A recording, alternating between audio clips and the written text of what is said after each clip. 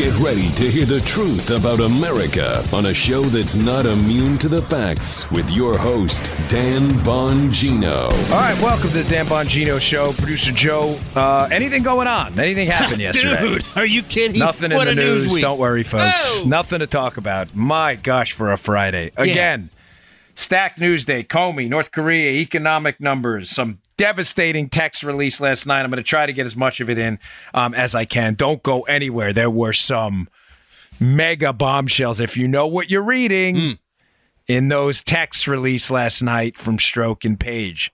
I just think a lot of people, unfortunately, don't know what they're reading. You're going to explain, though, aren't you? I'm going to do some splaining, but if you've been following this from the beginning and you know the names, remember the names. All of it will make sense. All right, today's show brought to you by one of my favorite sponsors, Blinkist. We love Blinkist. If you're like me, the list of books you want to read, or like you get suggested to you from people, oh, read this, read that, it never ends. You'll never get to all of them, and it's always expanding. You simply don't have the time to read them all. Our sponsor, Blinkist, is solving your long list of must-reads once and for all. Blinkist is the only app that takes thousands of the best-selling nonfiction books and distills them down to their most impactful elements and insights, so you can read or listen to them in under 15 minutes, all on your phone. I like to listen in my car. It works for me. You want to read The Wealth of Nations, Adam Smith, The Blink of the Book, the key insights of the book, and Wealth of Nations? There you go. Fooled by Randomness, one of my favorites. I'm picking out some of my favorites from Blinkist. By Nassim Taleb. There you go. You get the key insights from the book. With Blinkist, you'll expand your knowledge and learn more in 15 minutes, and you can learn it almost any other way. Plus, you can listen anywhere. Like I said, I like it in my car. I'm listening in the car there. Blinkist is constantly curating and adding new titles from the best of lists, so you're always getting the most powerful ideas in a made-for-mobile format. 5 million people are using Blinkist to expand their minds 15 minutes at a time. Get started today, folks. Right now, Blinkist has a special offer just for our audience. Go to Blinkist.com/Dan. That's Blinkist, Blinkist.com/Dan. Blinkist.com to start your free /Dan. Blinkist.com/Dan to start your free trial or get 3 months off your yearly plan when you join today. You can't beat this, folks. I mean, this is a knowledge base right here. You're not going to get anywhere else. That's Blinkist.com/Dan to start your free trial or get 3 months off today. Blinkist.com/Dan. Don't miss out on this. Remember, 88% of financially successful people read at least 30 minutes a day. Yeah, baby. All right. Man, do we got a stacked show today. Let me start quickly with the Comey interview, and let me give a hat tip to Bret Baier for doing an absolutely phenomenal job on Fox. Just what an interview. I was really impressed, man. That was great. Boy, did he have Comey running. Comey was 12 minutes late for the interview, by the way. It reminded me of a time I was going up to do Neil Cavuto's show in New York, and made a left turn on a through street in New York and got a ticket going to see Cavuto and got in the studio about 2 minutes before the hit.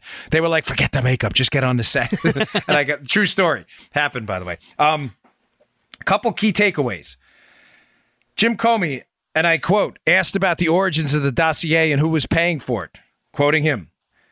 When they said, Bret Baier said, well, you know, don't you think it was a key point that Hillary and her team paid for the dossier? This is an astonishing... I can't believe he said this. I still don't know that for a fact. Oh, my God. You're the former director of the Federal Bureau of Investigations, and you still don't know that the Clinton team, the Democrats, paid for the dossier? Everybody in America knows this, but the former FBI director, who used the monopolistic force powers of the government through the FBI to spy on Trump. I don't know what else to say about that, other than Jim Comey is either lying or is exemplifying a level of incompetence we haven't seen in the FBI director position ever. Well put. He doesn't know who find it. How do you not know that? Do you understand what he's saying? The key point for Republicans has been the information used to spy on Trump. Let's be clear on this. Was not legitimate, verified law enforcement or intelligence information. It was political. Comey gets this. He knows he will be seen as a political animal if he acknowledges that the dossier, while he was the FBI director, that he knew it was funded by the Democrats. Am I being clear on this show? Man, you're cool. So what does he do? He just lies about it. Oh, he said, I'm quoting, I still don't know that for a fact. You're the only one. Jim, Beb, as Joe would call him. Joe would call him Beb if he saw him. Beb. It's a sign of respect for Joe, too, even though we don't like Comey. That is, Beb, how do you not know this? He knows it, folks. Jim Comey is not stupid. He knows it. He just understands that the minute he acknowledges that the information he used to spy on Trump was political, he knows his reputation, whatever is left of it, is completely gone for him. So he just lies. I still don't know that for a fact. Wow, that's amazing. Then he said something to Bret Baier, which is factually incorrect. Again, he's either lying or is the most incompetent man to ever be in the FBI management office, especially at the director level. He says to Bret Baier, well, what I do know is it was originally, talking about the dossier, by the way, it was originally a document funded by Republicans. Not true. That is not true, folks. That is categorically false. Comey is either lying or doesn't know what he's talking about. The Washington Free Beacon, which is a Republican news outlet, conservative-leaning news outlet is probably a better way to say it, did finance opposition research on behalf of some Republican candidates into Trump. Again, none of this is illegal. Whether Democrats or Republicans pay outlets to investigate candidates is nothing. It's not even unusual, folks. I've ran for office. It happens all the time. But where Comey's trying to trip Bret Baier up, and Bret Baier nailed him on this, he says, oh, well, the dossier was initially funded by the Republicans. Not true. Baier's like, that's just not true.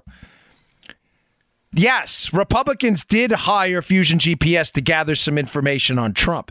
The dossier, the Russian information, the Christopher Steele stuff, the damaging stuff that was used to spy on Trump. Are we clear why Comey's dancing here? Oh, yeah. Not the Oppo stuff. The damaging stuff from Russia that was used by Christopher Steele, the British spy the Clintons hired. That was exclusively a Democrat operation. The reason Democrats on the Hill, so I love to distill this down to tidbits here. The reason Democrats on the Hill are trying to confuse you folks and say, oh, Republicans were in on it too, is because they understand that if they say Republicans are in on this too, that it'll seem like a legitimate intelligence gathering operation and not a partisan hit job. That is not what happened. The Christopher Steele dossier was funded exclusively by Democrats, making it, by definition, a partisan hit job against the Republican. Why Comey is fudging the numbers on this is clear. It's the same reason he doesn't want to admit he knew the Democrats paid for the dossier. I still don't know that for a fact. Because folks, the title of the guy's book is A Higher Loyalty, which is farcical right now. I've heard it called jokingly a higher royalty. That's what he's looking for, a higher royalty from his book. The premise of his book is that he was beyond politics. He was a white knight. He was the savior in all of this. And we should all listen to him because he's credible. You understand if he acknowledges, one, he knew the document was paid for by Democrats and that the Democrats exclusively paid for the dossier he used to spy on Trump. His entire reputation, whatever he thinks it is right now, which I think he believes is far greater than everyone else believes, is over. Oh, yeah. Now, a couple more things because I really do have a lot to get to today. And the texts were just, a couple of these were amazing. He said at one point about the memos, that these were personal memos, that these were not work documents. Folks, he is not telling you the whole story on these memos. Just to be clear, Jim Comey wrote 7 memos. He wrote these 7 memos about his interactions with Donald Trump. He leaked one to his friend Daniel Richman. I think I said Witties at one point, but Witties is his friend, but that's not the leak was to Daniel Richman, who he now conveniently is hired as an attorney. Wink, wink, nod, nod, attorney-client privilege. Now, look, you guys can't, which apparently doesn't matter anymore if you're a Republican in the Michael Cohen incident. But if you're a liberal like Jim Comey, I don't care what his party registration is. It matters a whole lot. Now, what's interesting about this is in these personal memos, he wrote 7. 4 of those memos have been deemed classified by the FBI. One, we know he leaked to Richmond. He's already acknowledged that. But here's the thing that's fascinating about this, folks. He's insisting that he only leaked this one memo that he believes was unclassified. Again, there's even some dispute about the sensitivity of the information in that memo. He's saying he only leaked it to Richmond. Hat tip Byron York for picking out this gem, though. Byron York, piece in the show notes today, Washington Examiner. Go to Bongino.com. You'll see it right there. Subscribe to my email list. We'll email them right to you. These are great 5 really winner articles today. Byron York says, wow, that's interesting. So just to set this up, he's talking about his personal memos he wrote, which were not personal. He was conducting FBI business with the president. Claiming their personal diaries like he was talking to Joey Bag of Donuts about a trip to 7-Eleven is one of the dumbest things I've ever heard. The FBI director's meeting with the president. Joe, you think that may be public business? Nah, no big deal. Actually, he's talking to me and Joe about putting a sound drop in the show or something. Yeah. Again, hat tip Byron York. So Comey said he broke the story, remember, this one person. But the New York Times, which reported the leak, Joe, of the Comey memo. So Comey saying, I only leaked it to Daniel Richmond, my lawyer, this lawyer guy. Mm-hmm. The New York Times sourced the story to, quote, 2 people who read the memo.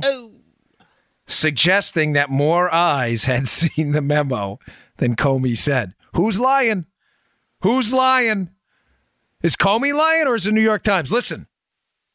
For as much as I can't stand the New York Times, I sincerely doubt on a story like that they would cite 2 people who have read the memo if Jim Comey's story is accurate, that only one person read it, Richmond. Keep in mind, he's not even saying Richmond, the guy he leaked it to, read it. Mm-hmm. He says he dictated the content of the memo in lieu of turning it over. So the story's wrong on 2 fronts. Because the Times is claiming not only did someone read it, but another person read it too. Jim Comey, someone's lying, Joe. Yeah. It's either the New York Times or Jim Comey. Because 1 doesn't equal 2 and 2 doesn't equal 1, no matter how, we don't need Jay's Abacus. We haven't seen Jay's Abacus in a long time. But we don't need Jay's Abacus in here for that. You've consistent listener. We haven't brought that up in so long. Some of our newer listeners are like, who's Jay's Abacus? We got to get that shirt. You got to listen to the library. You'll figure it out. Somebody's not telling the truth. So on the personal memos, number 1, they're not personal. That's absurd. He was conducting official government business as the FBI director with the president. Jim, give it a break. Your personal memos, stop. Just please stop. You're embarrassing yourself. Second, if you only leaked the contents of the memo and no one read them, you dictated them to one person, how is it that the New York Times sources the story to 2 people who claim to have, quote, read the memo? One more point, and I brought this up before, so forgive me for repeating it, but it's important because you're going to need this, because this is I watched Julian Epstein last night, I think that's his name, on Fox, on Tucker, get dismantled by Tucker Carlson. But again, Julian Epstein is a police state supporter. He is. They revel in the fact that Trump was spied on despite no probable cause to do so, and they just invent excuses over and over. Now, I think he's a lawyer. I'm not sure. But Epstein seems to be defending the FISA process despite an acknowledgement on multiple levels that the probable cause was not, in fact, there. How do I know this? Because even Comey danced on this yesterday. Comey said at one point, when asked about the dossier, Brett Baer was questioning him, saying, well, did you use the dossier basically to spy on Trump? And Comey says, well, that wasn't it. There was a mosaic of facts. Gosh, I don't know how many times I have to explain this to you folks. Do you understand how the federal warrant-seeking process works as an affiant and as a prosecutor and from the judge's perspective? Let me explain this to you quickly one last time, because there's so much confusion on this that the Democrats are taking advantage of the public's non-legal expertise or investigative expertise in this. If I go to get a warrant on Joe, it doesn't matter what it is. If it's a search warrant, if it's an arrest warrant, if it's a FISA warrant to spy on Joe, I need to establish probable cause that a crime was committed, and I will lay out a series of facts that do that. Now, Joe, serious crime. If you don't know the answer, I'm not putting you on the spot, but I want to. You're you'd be a good proxy for the general population. I'm going to ask you a serious question. If me as an investigator, right? Yeah.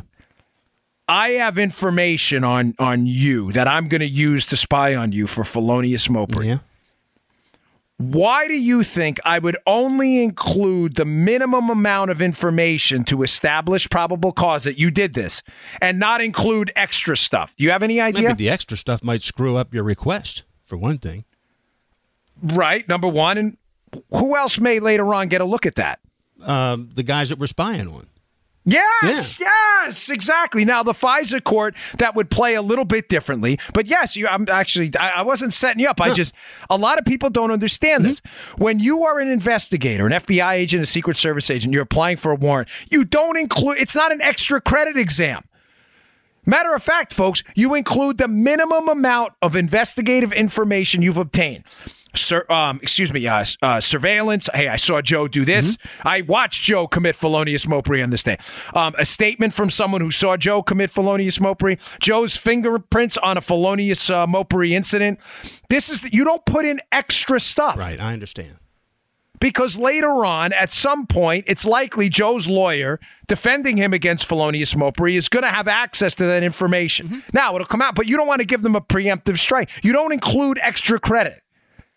What I'm trying to tell you is if you need 10 points to get probable cause, 10 points of information. Point 1, felonious mopery fingerprints. Point 2, surveillance on Joe committing felonious mopery. You don't put extra stuff in there because you're exposing information unnecessarily that you don't need right now. Why does that matter? Folks, Jim Comey was the Deputy Attorney General. This guy's a lawyer. He's the FBI director. He's not stupid. Jim Comey knows what I'm telling you. So telling Bret Baier that, we included the dossier, but don't worry, Joe, it wasn't critical. It was part of a mosaic of facts, is just simply dumb. That's not how the process works. You don't include a dossier of unverified information in a warrant to spy on someone. One, if you don't know it's true, which, ladies and gentlemen, they didn't. It hadn't been verified. And secondly, if you didn't need it anyway. This is, I'm sorry, but I have a lot to talk about, but I cannot move on until you understand. I would be doing you an enormous disservice if you don't understand soup to nuts what I'm telling you right now. Let me simply state this. If the dossier wasn't needed, it shouldn't have been included. He knows that, and it wouldn't have been included. If the dossier was needed to get to those 10 points of probable cause, 9 doesn't mean you need to. I'm making it, the 10's an arbitrary number. I'm just trying to give you like a perimeter in a fence. Right. If the dossier was needed because you only had 10 points of evidence to establish probable cause, and the dossier later turned out to be false, which it did, you didn't have probable cause to spy. The whole thing's a farce. You spied on someone without any legal ability to do so. Either way, Jim Comey's story is garbage. Nobody includes information they don't need, especially when it's not verified and can blow up in your face later. Nobody. So scrap the mosaic of facts story. I'm telling you from experience, you talk to any federal agent, they will tell you the same thing. Nobody includes unverified information they don't need in a court-transcribed warrant. It will blow up in your face later when it turns out the information's garbage. And you swore to it. Nobody. Scrap the mosaic of facts story. Now, the second story. So if I told you they wouldn't have included if they don't need it, by simple logic, remember modus tollens and modus ponens? I have logic in college. I took that a couple times, right? If I'm telling you that they wouldn't have included it if they didn't need it, that means that they must have included it because they did need it. And I'm telling you, if they needed it to reach a probable cause standard, and it now turns out that the document was false and unverified, Comey's in a whole world of trouble, and he knows that. Guys, ladies, if you have to listen to this portion of the show and rewind it twice, please do. Because I watched Julian Epstein last night. Listen, he's free to do his thing and defend his cause. It's not personal. But I watched him dance on. I believe he's a lawyer. I watched him dance on this last night, and I'd wished so deeply I was on the set because he doesn't understand, or he does, and he's lying about it. You don't include unverified information, period, full stop. If you do, it means you're desperate to get the probable cause and hoping nobody finds out the information you have is bogus, and you're in a world of trouble. Sorry, Mosaic of Facts story is entirely BS. Okay. Quick shout out before we go. One of our contest winners, I want to give a shout out to Alex. Joe, this is a great story. He, our dance stories. People I love your emails about you all dancing out there. I read them all, folks, and you're very inspiring. But one of them, Alex, my wife's like, you got to read this one. He did a project for his school. The correlation between gun ownership in states and gun violence. And it turned out to not, of course, show what we showed, that the correlation is, in many cases, more guns, less violence. And apparently his professors were all over him, busted his chops. So hat tip to Alex. We're going to send you a book. Nice job. All right. Yeah, good job there, buddy. All right.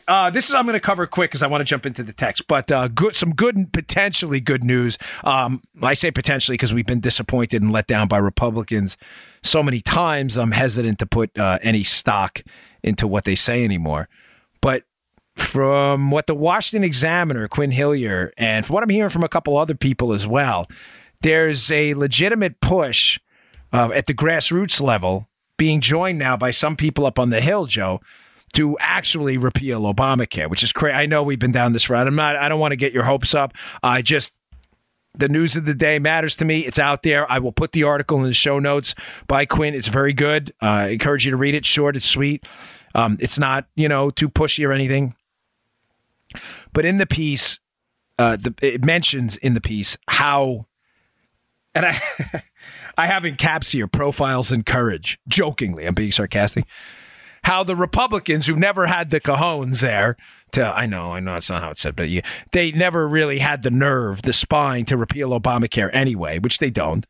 Now, Joe, that they've resolved themselves to the fact that they're probably going to get annihilated in the midterms, yes. That these Republicans are like, well, we're going to lose anyway, so we might as well repeal this sucker. Now, this just goes to this is how the lack of courage is so disgusting and disturbing. But at this point, folks, I'm so desperate that really for anything good to happen with these Republicans that I don't even the motivation at this point. I don't care. Just do it. So she writes in the piece how they're so convinced there's going to be a blue wave that these gutless wonders, Joe, are like, well, we might as well make a move on this anyway. We're all going to lose. So finally, in order for them to do the right thing, they've got to be inspired by losing, which is just amazing. Like most teams, professional teams and everything, are inspired by winning. The Republicans are 0-8, and they're like, you know what? We're 0-8. The NFL season's 16 games long, Joe. We're 0-8. I think now we should start playing seriously because what the hell? We got nothing to lose. Like, oh, well, you guys are really, man, are you guys solid. Thank God we're buying all your gear and merchandise. Bunch of goofs. So they're convinced they're going to get smoked. There's a legitimate push, though, now to say, hey, we're going to lose anyway. Let's get rid of Obamacare. And they want to move towards a block grant program to states. Was it the Graham Cassidy model? I'm not saying it's the greatest idea. And an expanded health savings accounts instead, where you'll be able to put money into a health savings account tax-free. It's better than what we have now. What are you going to do? Thanks, Donnie. What are you going to do? I don't know. But it's the best we've got. I mean, seriously, it's these guys are really pathetic. Okay, let me get this, because once we get motoring on this, there's not going to be any stopping, because these texts there was a few I picked out of there that are just gems. All right, it's been such a success. Thank you all, by the way. We do one read for We the People holsters, and they love us. Oh. It's because we love them. As I told you, We the People holsters, one of our new sponsors, they sent me a sample of one of their holsters. They said, have Dan check this out. It says Dan Bongino show on it. It is the coolest thing ever. And I've had the worst time with holsters, folks. They ride up. They're uncomfortable. They dig into my hip bone, especially the in-the-belt ones. I can't stand them. So I was skeptical. I'm like, all right, send me one. This thing is awesome. We the People holsters, custom-made holsters. Maximum comfort on these babies. Easy draw. Gives you a little click when you put the firearm in there, too, so you know it's comfortably in there, right? We the People holsters, they design their own holsters in-house. They don't use any third-party molds. They design them right here in the U.S. in Las Vegas. They cut every mold to fit each gun perfectly. They update their designs and change. They add new designs every month. It lets them stay ahead and up to date on these new models that come out. So when they say their design of the holsters, they mean they build their own molds. They build their own molds. They're not messing around. They have a 3D design team that measures every micromillimeter of the firearm for the perfect fit. You hear that click? You're like, all right, now we know. Again, these things are designed for maximum comfort and easy draw. And believe me, it works. I've tested it a few times on my safely unloaded firearm. That's important. Don't mess around with that seriously. I know a lot of guys who screwing around of, you don't want to do that. Safely unload that before you practice. But it is great.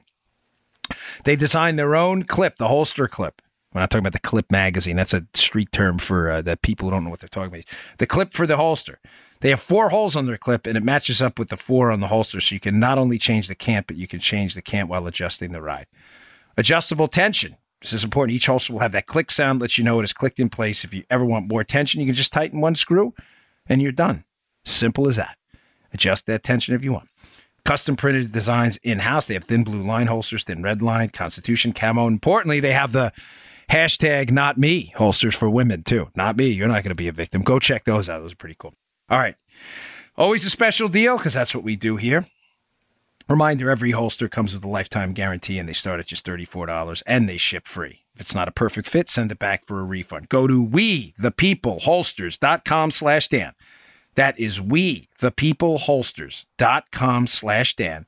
And listeners of my show can use promo code Dan, and you'll get $10 off your first holster. That's just $24 with free shipping for some of their holsters. Go check it out. wethepeopleholsters.com/Dan. All right, let's get motoring on this.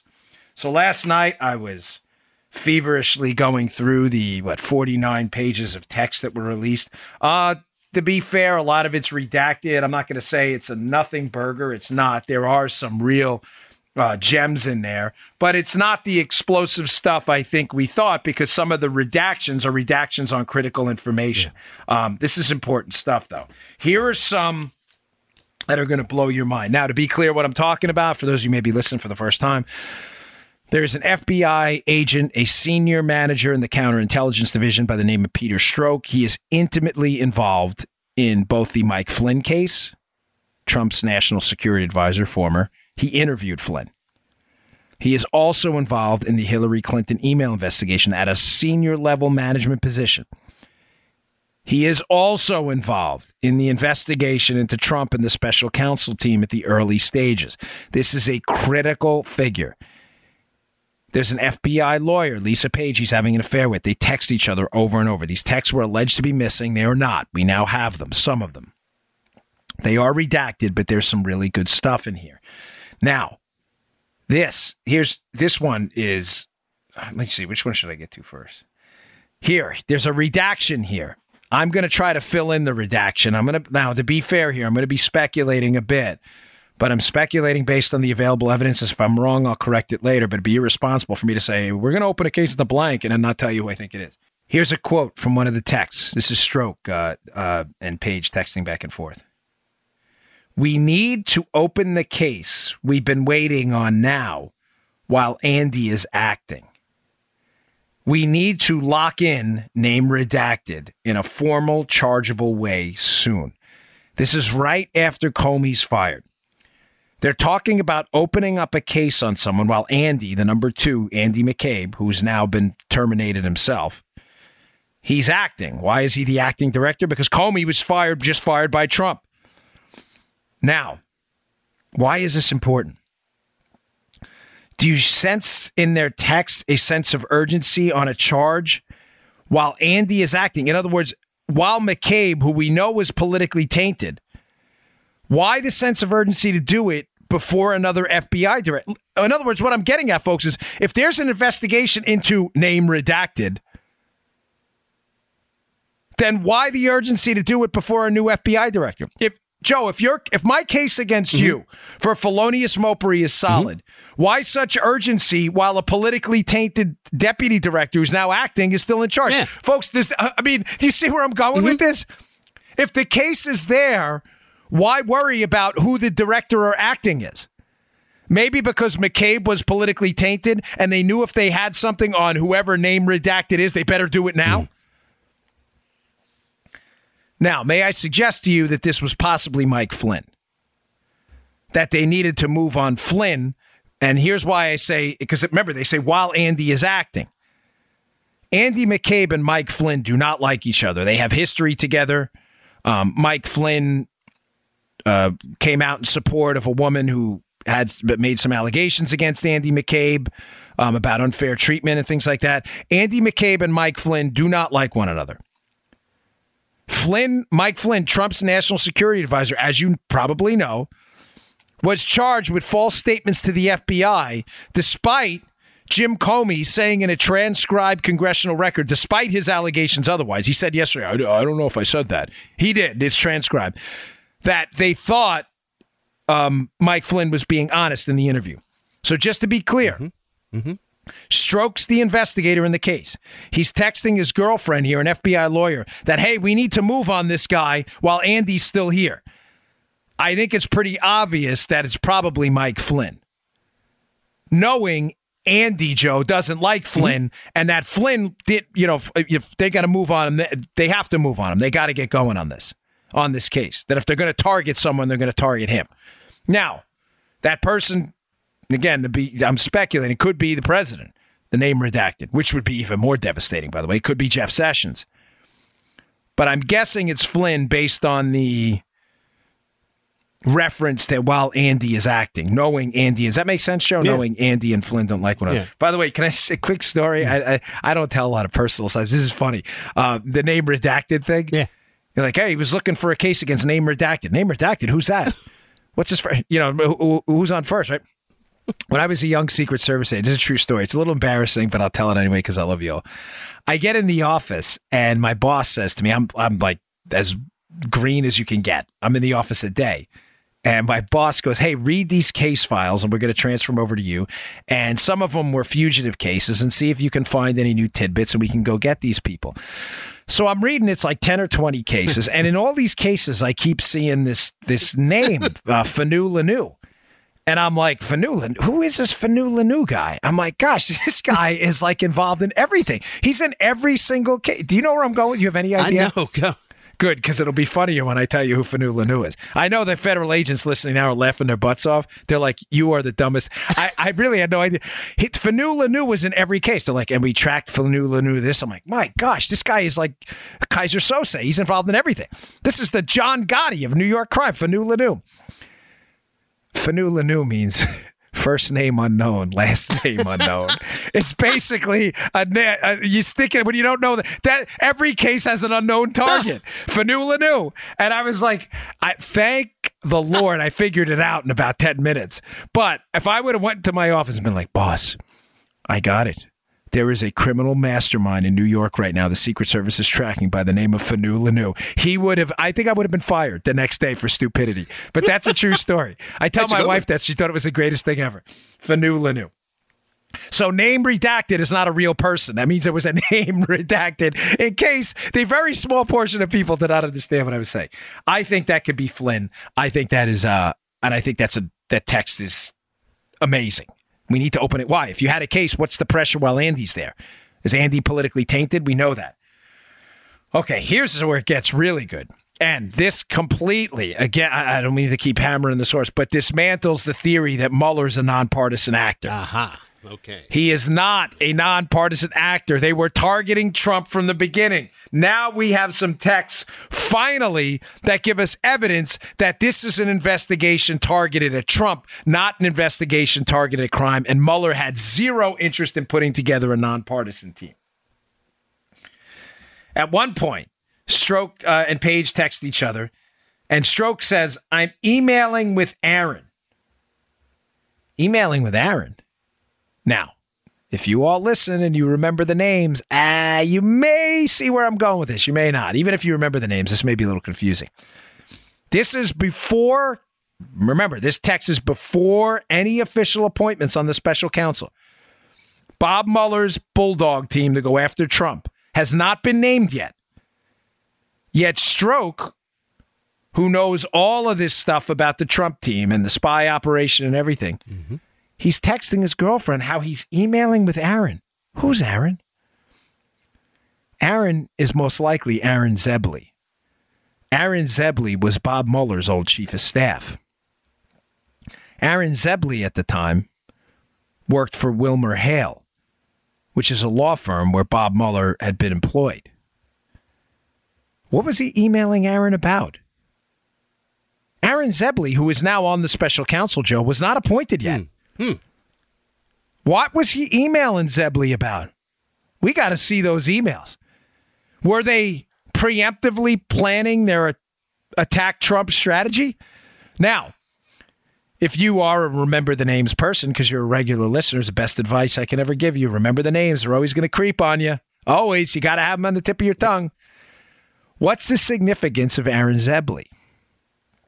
One, Zebley's Mueller's old chief of staff. All right, so Mueller appoints people he knows. No big deal. Mueller worked with him in this law firm. Here's where it gets crazy. Zebley has not been appointed. He's already emailing an FBI agent. And Zebley was the guy who was acting as an attorney for Justin Cooper, the guy in Hillary Clinton's orbit, or staffer for the Clinton team, who admitted to smashing the BlackBerries, covering the email scandal up. So let's be clear on this. And this is why I still can't believe some people think Mueller's treating this thing fairly. He's not. I think he found stuff that he's got to refer because he can't run away from it. Mueller's strategy appears to be from the start to bring people in that would cover the Clinton operation up and attack Trump. They're emailing Peter Strzok. He's in the text before they've even been appointed to the special counsel. Joe, do you understand what I'm saying here, buddy? Yeah. They're emailing each other before the dude's even been appointed.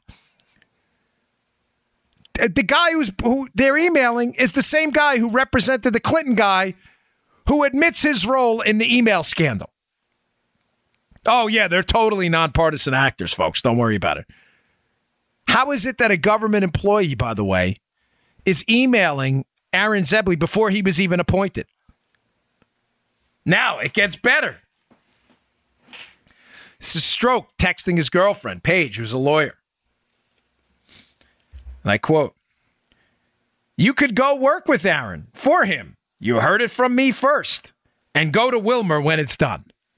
Wilmer Hale, the law firm. Was there some kind of trade-off here? I want to see those emails now from Aaron. You see what maybe being in this is, folks, these were mega bombshells on this thing, right? Is he saying that him and Aaron were talking and that there was some kind of deal cut? And if we don't know that, we haven't seen the emails. But you could go work for Aaron in a high-paying law firm after we're done with this. He says, you heard it from me first. How does he know? Did Zebley say something in the emails? Like, hey, if we go get Trump, you guys all get nice gigs at Wilmer Hale when we're done. Where Mueller worked and where Zebley worked? Is that in there? Maybe, may not. Was some verbal promise made? How does Strzok know this? How does Strzok know that, quote, you could go work with Aaron? And later on he says, and go to Wilmer when that's what they're talking about. Wilmer Hale, this high-paying law firm, $1 million jobs. Again, I only bring this up to refute the far-left talking point that the Mueller investigation, it's all above board. Really?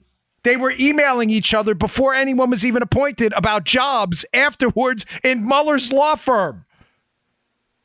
Yeah, folks, don't worry. Sounds totally legit.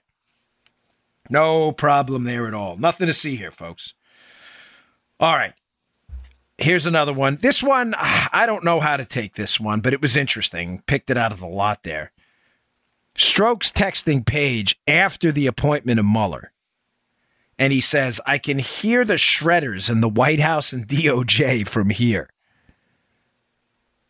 Now, you could take that either way. Obviously, if you're a liberal, you could say, well, they believed Trump was guilty of significant crimes and the White House and the DOJ are shredding stuff. Or you could take it another way, which is where I'm leaning. Again, chalk it up to my partisan affiliation. I don't care. I'm trying to be as objective as I can. It's not easy.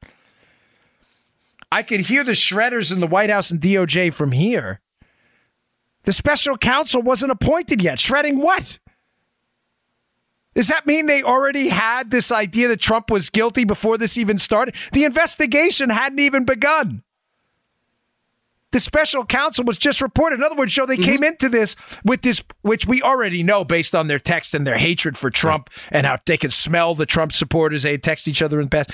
That this was never going to be a fair investigation from the start. That's like saying, all right, here we go, special counsel into Joe on suspicions of felonious mopery. And I text, my girlfriend during the who's working on the investigation. I can hear Joe shredding everything now. I pulled it out of just to set up for you that the intent was there, I believe, to already set up the Trump team. And I think it makes a world of sense. Okay.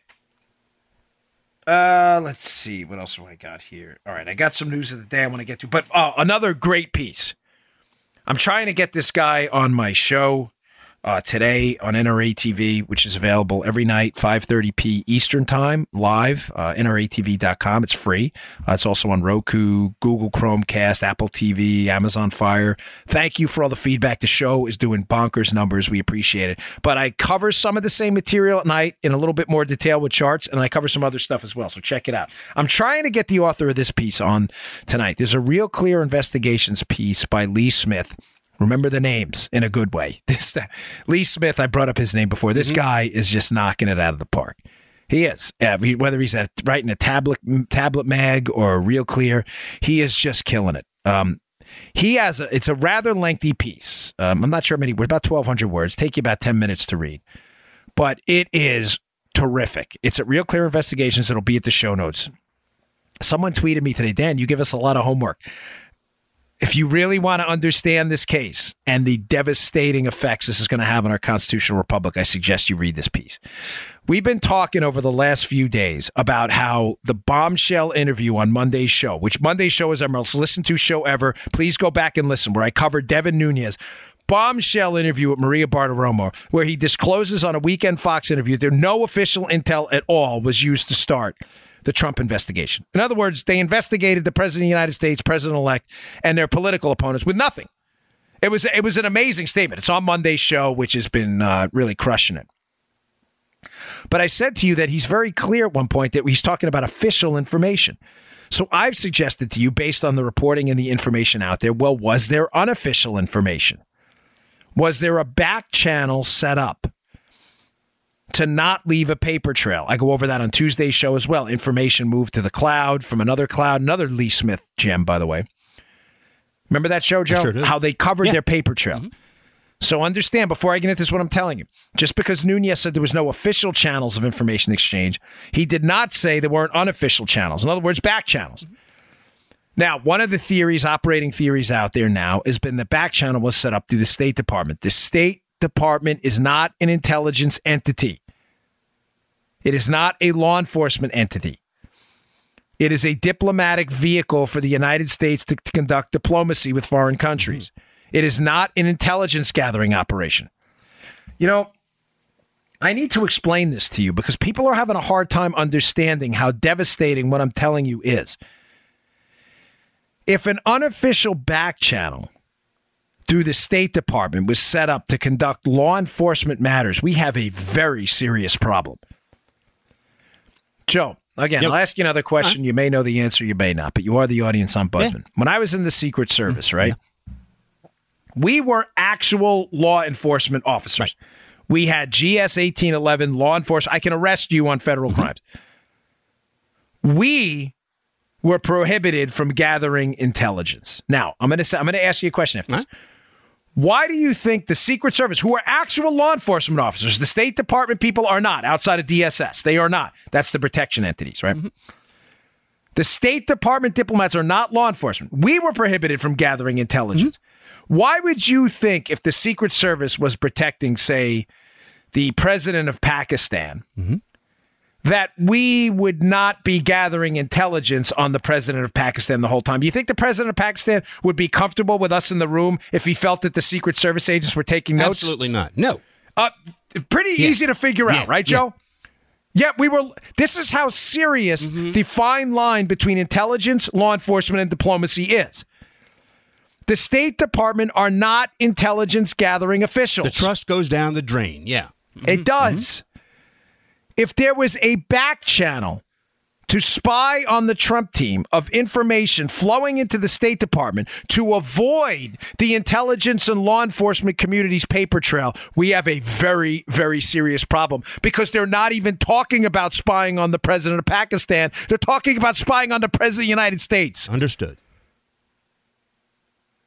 I mean, what? If you read Lee Smith's piece, he put some hints out there, and these names I'm not taking credit for, but we've discussed a lot of this in the past, but he sums it up so much better, I think, than I did in this piece. Remember the names. He talks about a back channel between Sid Blumenthal, Cody Shear, and the State Department. Sid Blumenthal and Cody Shear were clear as day feeding information to the State Department. Sid Blumenthal is not even a government employee. He is a Clinton hatchet man. He's not a he's strictly a political operator trying to get contracts for himself in Libya. Cody Shear is a private citizen. He is a political hatchet guy. He has zero law enforcement, investigative, or government authority at all. It looks clear as day now, Joe, that the air quotes here unofficial channel was probably flowing through these two political hatchet men who were giving the information to the State Department. Now, this is not open for dispute. Jonathan Weiner, an official in the State Department, has already written an op-ed stating how he spoke to Blumenthal and passed this information to the FBI. I believe he's covering his own butt because he realizes he's got a serious problem. Now, here's where it gets crazy. Yeah. From Lee Smith's piece. Weiner, talking about Jonathan Weiner, who, remember, does work for the State Department. He is not an intel guy. He is not a law enforcement guy. Weiner asserted that in reading Cody Shear's memo, which, Joe, not coincidentally, contains some of the same information that's in the Christopher Steele dossier. I'll get to that in a second. Don't forget that. Weiner asserted that in reading Cody Shear's memo, he was, quote, struck how some of the material echoed Steele's, but appeared to involve different sources. He shared Shear's memo with Steele, who described it as potentially collateral information, presumably to buttress his own findings. The FBI, as Weiner explained, had asked Steele to provide any supporting information. From the Grassley-Graham letter, it appears that Steele gave the FBI the Shear report titled FSB Interview, the second in a series. Oh, my gosh. Do you understand what I just told you? You may not. You may, but you may. Here's what I just told you. Hillary Clinton hires Christopher Steele to generate information on Donald Trump. The information Steele generates is the same information that appears in Cody Shear's memo. Cody Shear is a political hatchet guy. Steele needs, Christopher Steele, a foreign guy, a former foreign intelligence officer, working with, this is amazing, working against the U.S. citizen with the FBI and the Hillary Clinton team. Steele's information he presents to the FBI. In other words, hey, I'm Christopher Steele. We should spy on Donald Trump, and here's why, Joe. The FBI apparently says to him from Lee Smith's account, we need some more information to buttress those findings. Okay. In other words, not enough. Right. What does Steele bring him? Cody Shear's memo, which is the same stuff. Do you see the circle of treachery? Shear's memo, Shear is totally a political guy, has the same information as the Steele memo. Steele brings his memo to the FBI. Hey, we got to spy on Trump. Well, what's your evidence of that? Well, here, look, the Shear memo says the same thing. Folks, it's the same information. You want to add one more element to the circle of doom?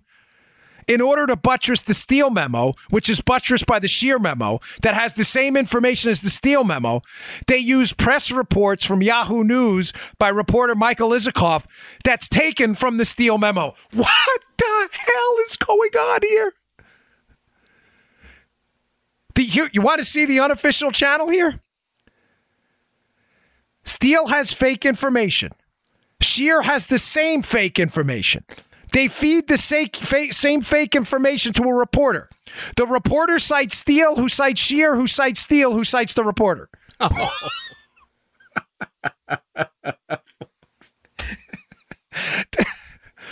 The circle of stupid was, did anybody at the Bureau think to ask, hey guys, is this the same source?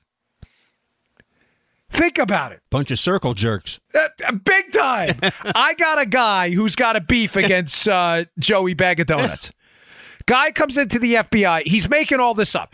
I saw Joey Bag of Donuts in a Golden Shower episode in Russia. I say, you know what, guy? I can't investigate based on that. You got to verify your information.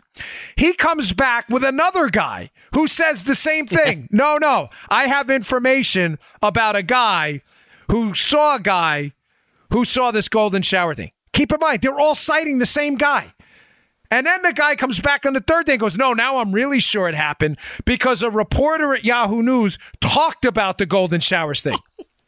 Hey, how did the reporter get that story? Oh, I told him. Well, that's not verification. Guys, do you understand what's going on here? Like the tier 1 level BS? Scheer cites Steele, who cites Scheer, who cites Steele, who cites a reporter who cites Steele. And they're like, oh, we verified it. You know what this... Here, let me give you a simple analogy. Yeah. You know those kids used to cheat on tests in school? Oh, yeah. One time I remember being in Archbishop Malloy where I went to high school, and I remember these two kids got caught, and they got caught cheating because they had the exact same wrong answer. Exactly. It was clear they copied. It was like, who was the 43rd president of the United States? Calvin Coolidge. Like, who would screw that up? It's not even close, right? It was Bush. So they got the same question wrong. This is what happened. The FBI got the information wrong, but they cited people who were cheating off each other. They were just looking at each other's paper. Scheer's looking at Steele. Steele's looking at Scheer. The reporter's looking at Steele. They're all citing each other, and they're laundering the information, cleaning it to make it look unique through other people. Oh, if we give it to John Weiner at the State Department, oh, he'll clean it up. It'll give if we give it to Christopher Steele, Joe, used to be a British spy, then it'll look legit. In other words, if Mother Teresa cheated and we get her on it, it'll look like we didn't cheat because Mother Teresa had the same wrong answer, right? Yeah. You say, this wasn't a conspiracy to cheat. Mother Teresa wrote Calvin Coolidge too. You see what I'm saying? Yeah. This is what they did. They laundered the information to what they thought would be clean sources, knowing Scheer was going to be dirty. Scheer would have been laughed out of the FBI. He was a political hatchet guy. So they launder it through Weiner. They launder it through Steele. They launder it through Isikoff. It's the same wrong answer. The same one. It's the same wrong answer that makes its way into court. Now, just one final egg scrambling episode to show you how disgusting and polluted this circle of doom was. Cody Scheer's brother-in-law is a guy named Strobe Talbot. So keep in mind, a political hatchet guy who's cheating on the test and is laundering fake information on Trump. His brother-in-law is a guy named Strobe Talbot, who was a high-level diplomat in the Bill Clinton administration. Follow? Mm-hmm. Mm-hmm. Strobe Talbot, Scheer's brother-in-law, his chief of staff was a woman by the name of Victoria Nuland. Mm-hmm. Nuland is alleged to have passed the information laundered through the State Department Weiner on to John Kerry and the FBI. They all know each other, folks. Nuland was the chief of staff to Talbot, who's Scheer's brother-in-law. By the way, Victoria Nuland was a high-level diplomat in the State Department who also put together the Benghazi talking points. Where was Sidney Blumenthal? Cody Scheer's partner? The originators of the fake information? Where was he working? Libya, Benghazi. Nuland knew everything. Right. They all know each other, folks. This was information test cheating, pass from one to the other. And they said, if we can get a couple of really good students to cheat on with us, no one will believe it's a cheating scam because, no, Johnny wouldn't cheat. Johnny's a good kid. Disgusting. Really disgusting what happened. All right, let me wrap with some news of the day so I don't let you go on Friday. GDP numbers came in. Disappointing in the first quarter, 2.3%. Listen, I'm not covering for anything. I don't do that. Don't be discouraged. Pretty much everybody expected first quarter, January, February, March. Okay, GDP, a measure of our economic growth, gross domestic product. 2.3 is probably a little bit below. We had hit 3% in some prior quarters. Have no fear. The tax cuts have not kicked in yet. There's a lot of seasonal junk that goes into that. Nobody really expected an explosive first quarter. I'm telling you, don't worry. The numbers, by the way, are above Obama's average, which is 1.9 to 2%. So we're still doing better than Obama, even though they disappointed. Don't sweat it. The second quarter is going to be okay. I have an article in the show notes about it. Take a look. Even CNBC gives a pretty fair projection of how not to sweat these numbers too bad. So don't worry too much. Investment's great. Investment's looking really good. The job market's looking strong. I wouldn't worry very much about that. But I do want to put it out there. North Korea, major breakthrough in North Korea. Oh, yeah. I listen, folks. I mean, I'm not willing to put too much stock into what the North Koreans say, but I'll tell you, having them at least discuss the potential to denuclearize the peninsula is far better than having them discuss nuking the United States. This is not a competition to see who has a bigger. You get what I'm saying? Oh, yeah. This is serious. I mean, I'm not talking down to anyone. Right. Please don't take it the wrong way, but this is good. If it turns out to be a nothing burger later on, fine. But I'd rather have them talking about peace than talking about nuclear annihilation. I love my kids too, right? Sad story over in England. Alfie, the case of Alfie, lost the legal fight. He's a child who was taken off life support. He lived. The British government, for some reason, with their qualities, they don't want to give him any more additional health care. I just want to bring this up that this is evidence exhibit number 1 against government-run health care. The parents, they have to be absolutely horrified.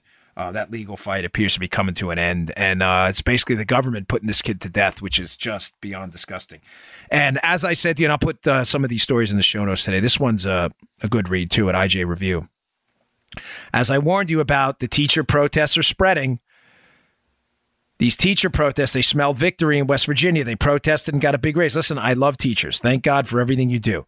But I'm sorry, but striking and keeping these students out of school, I just don't think is the right approach. When I was a police officer, we were forbidden from doing that. There are other ways to negotiate. They're starting to spread. They're starting to spread rapidly in red states. And I think it's being done in advance of a Supreme Court decision that's going to entirely, I think it's the Janus case, that's going to deconstruct public unions. You're not going to have to join anymore.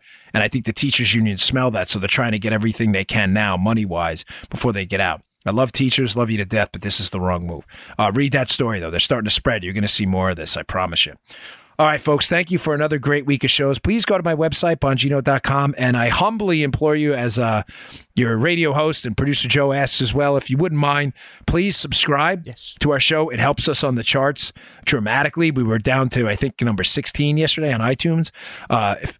So you can subscribe on iHeartRadio, SoundCloud, Spotify. Please, if you get the chance, please hit that subscribe button. It really, really matters to us. Thanks a lot, and I will see you all on Monday. You just heard the Dan Bongino Show. Get more of Dan online anytime at conservativereview.com. You can also get Dan's podcasts on iTunes or SoundCloud. And follow Dan on Twitter 24/7 at DBongino.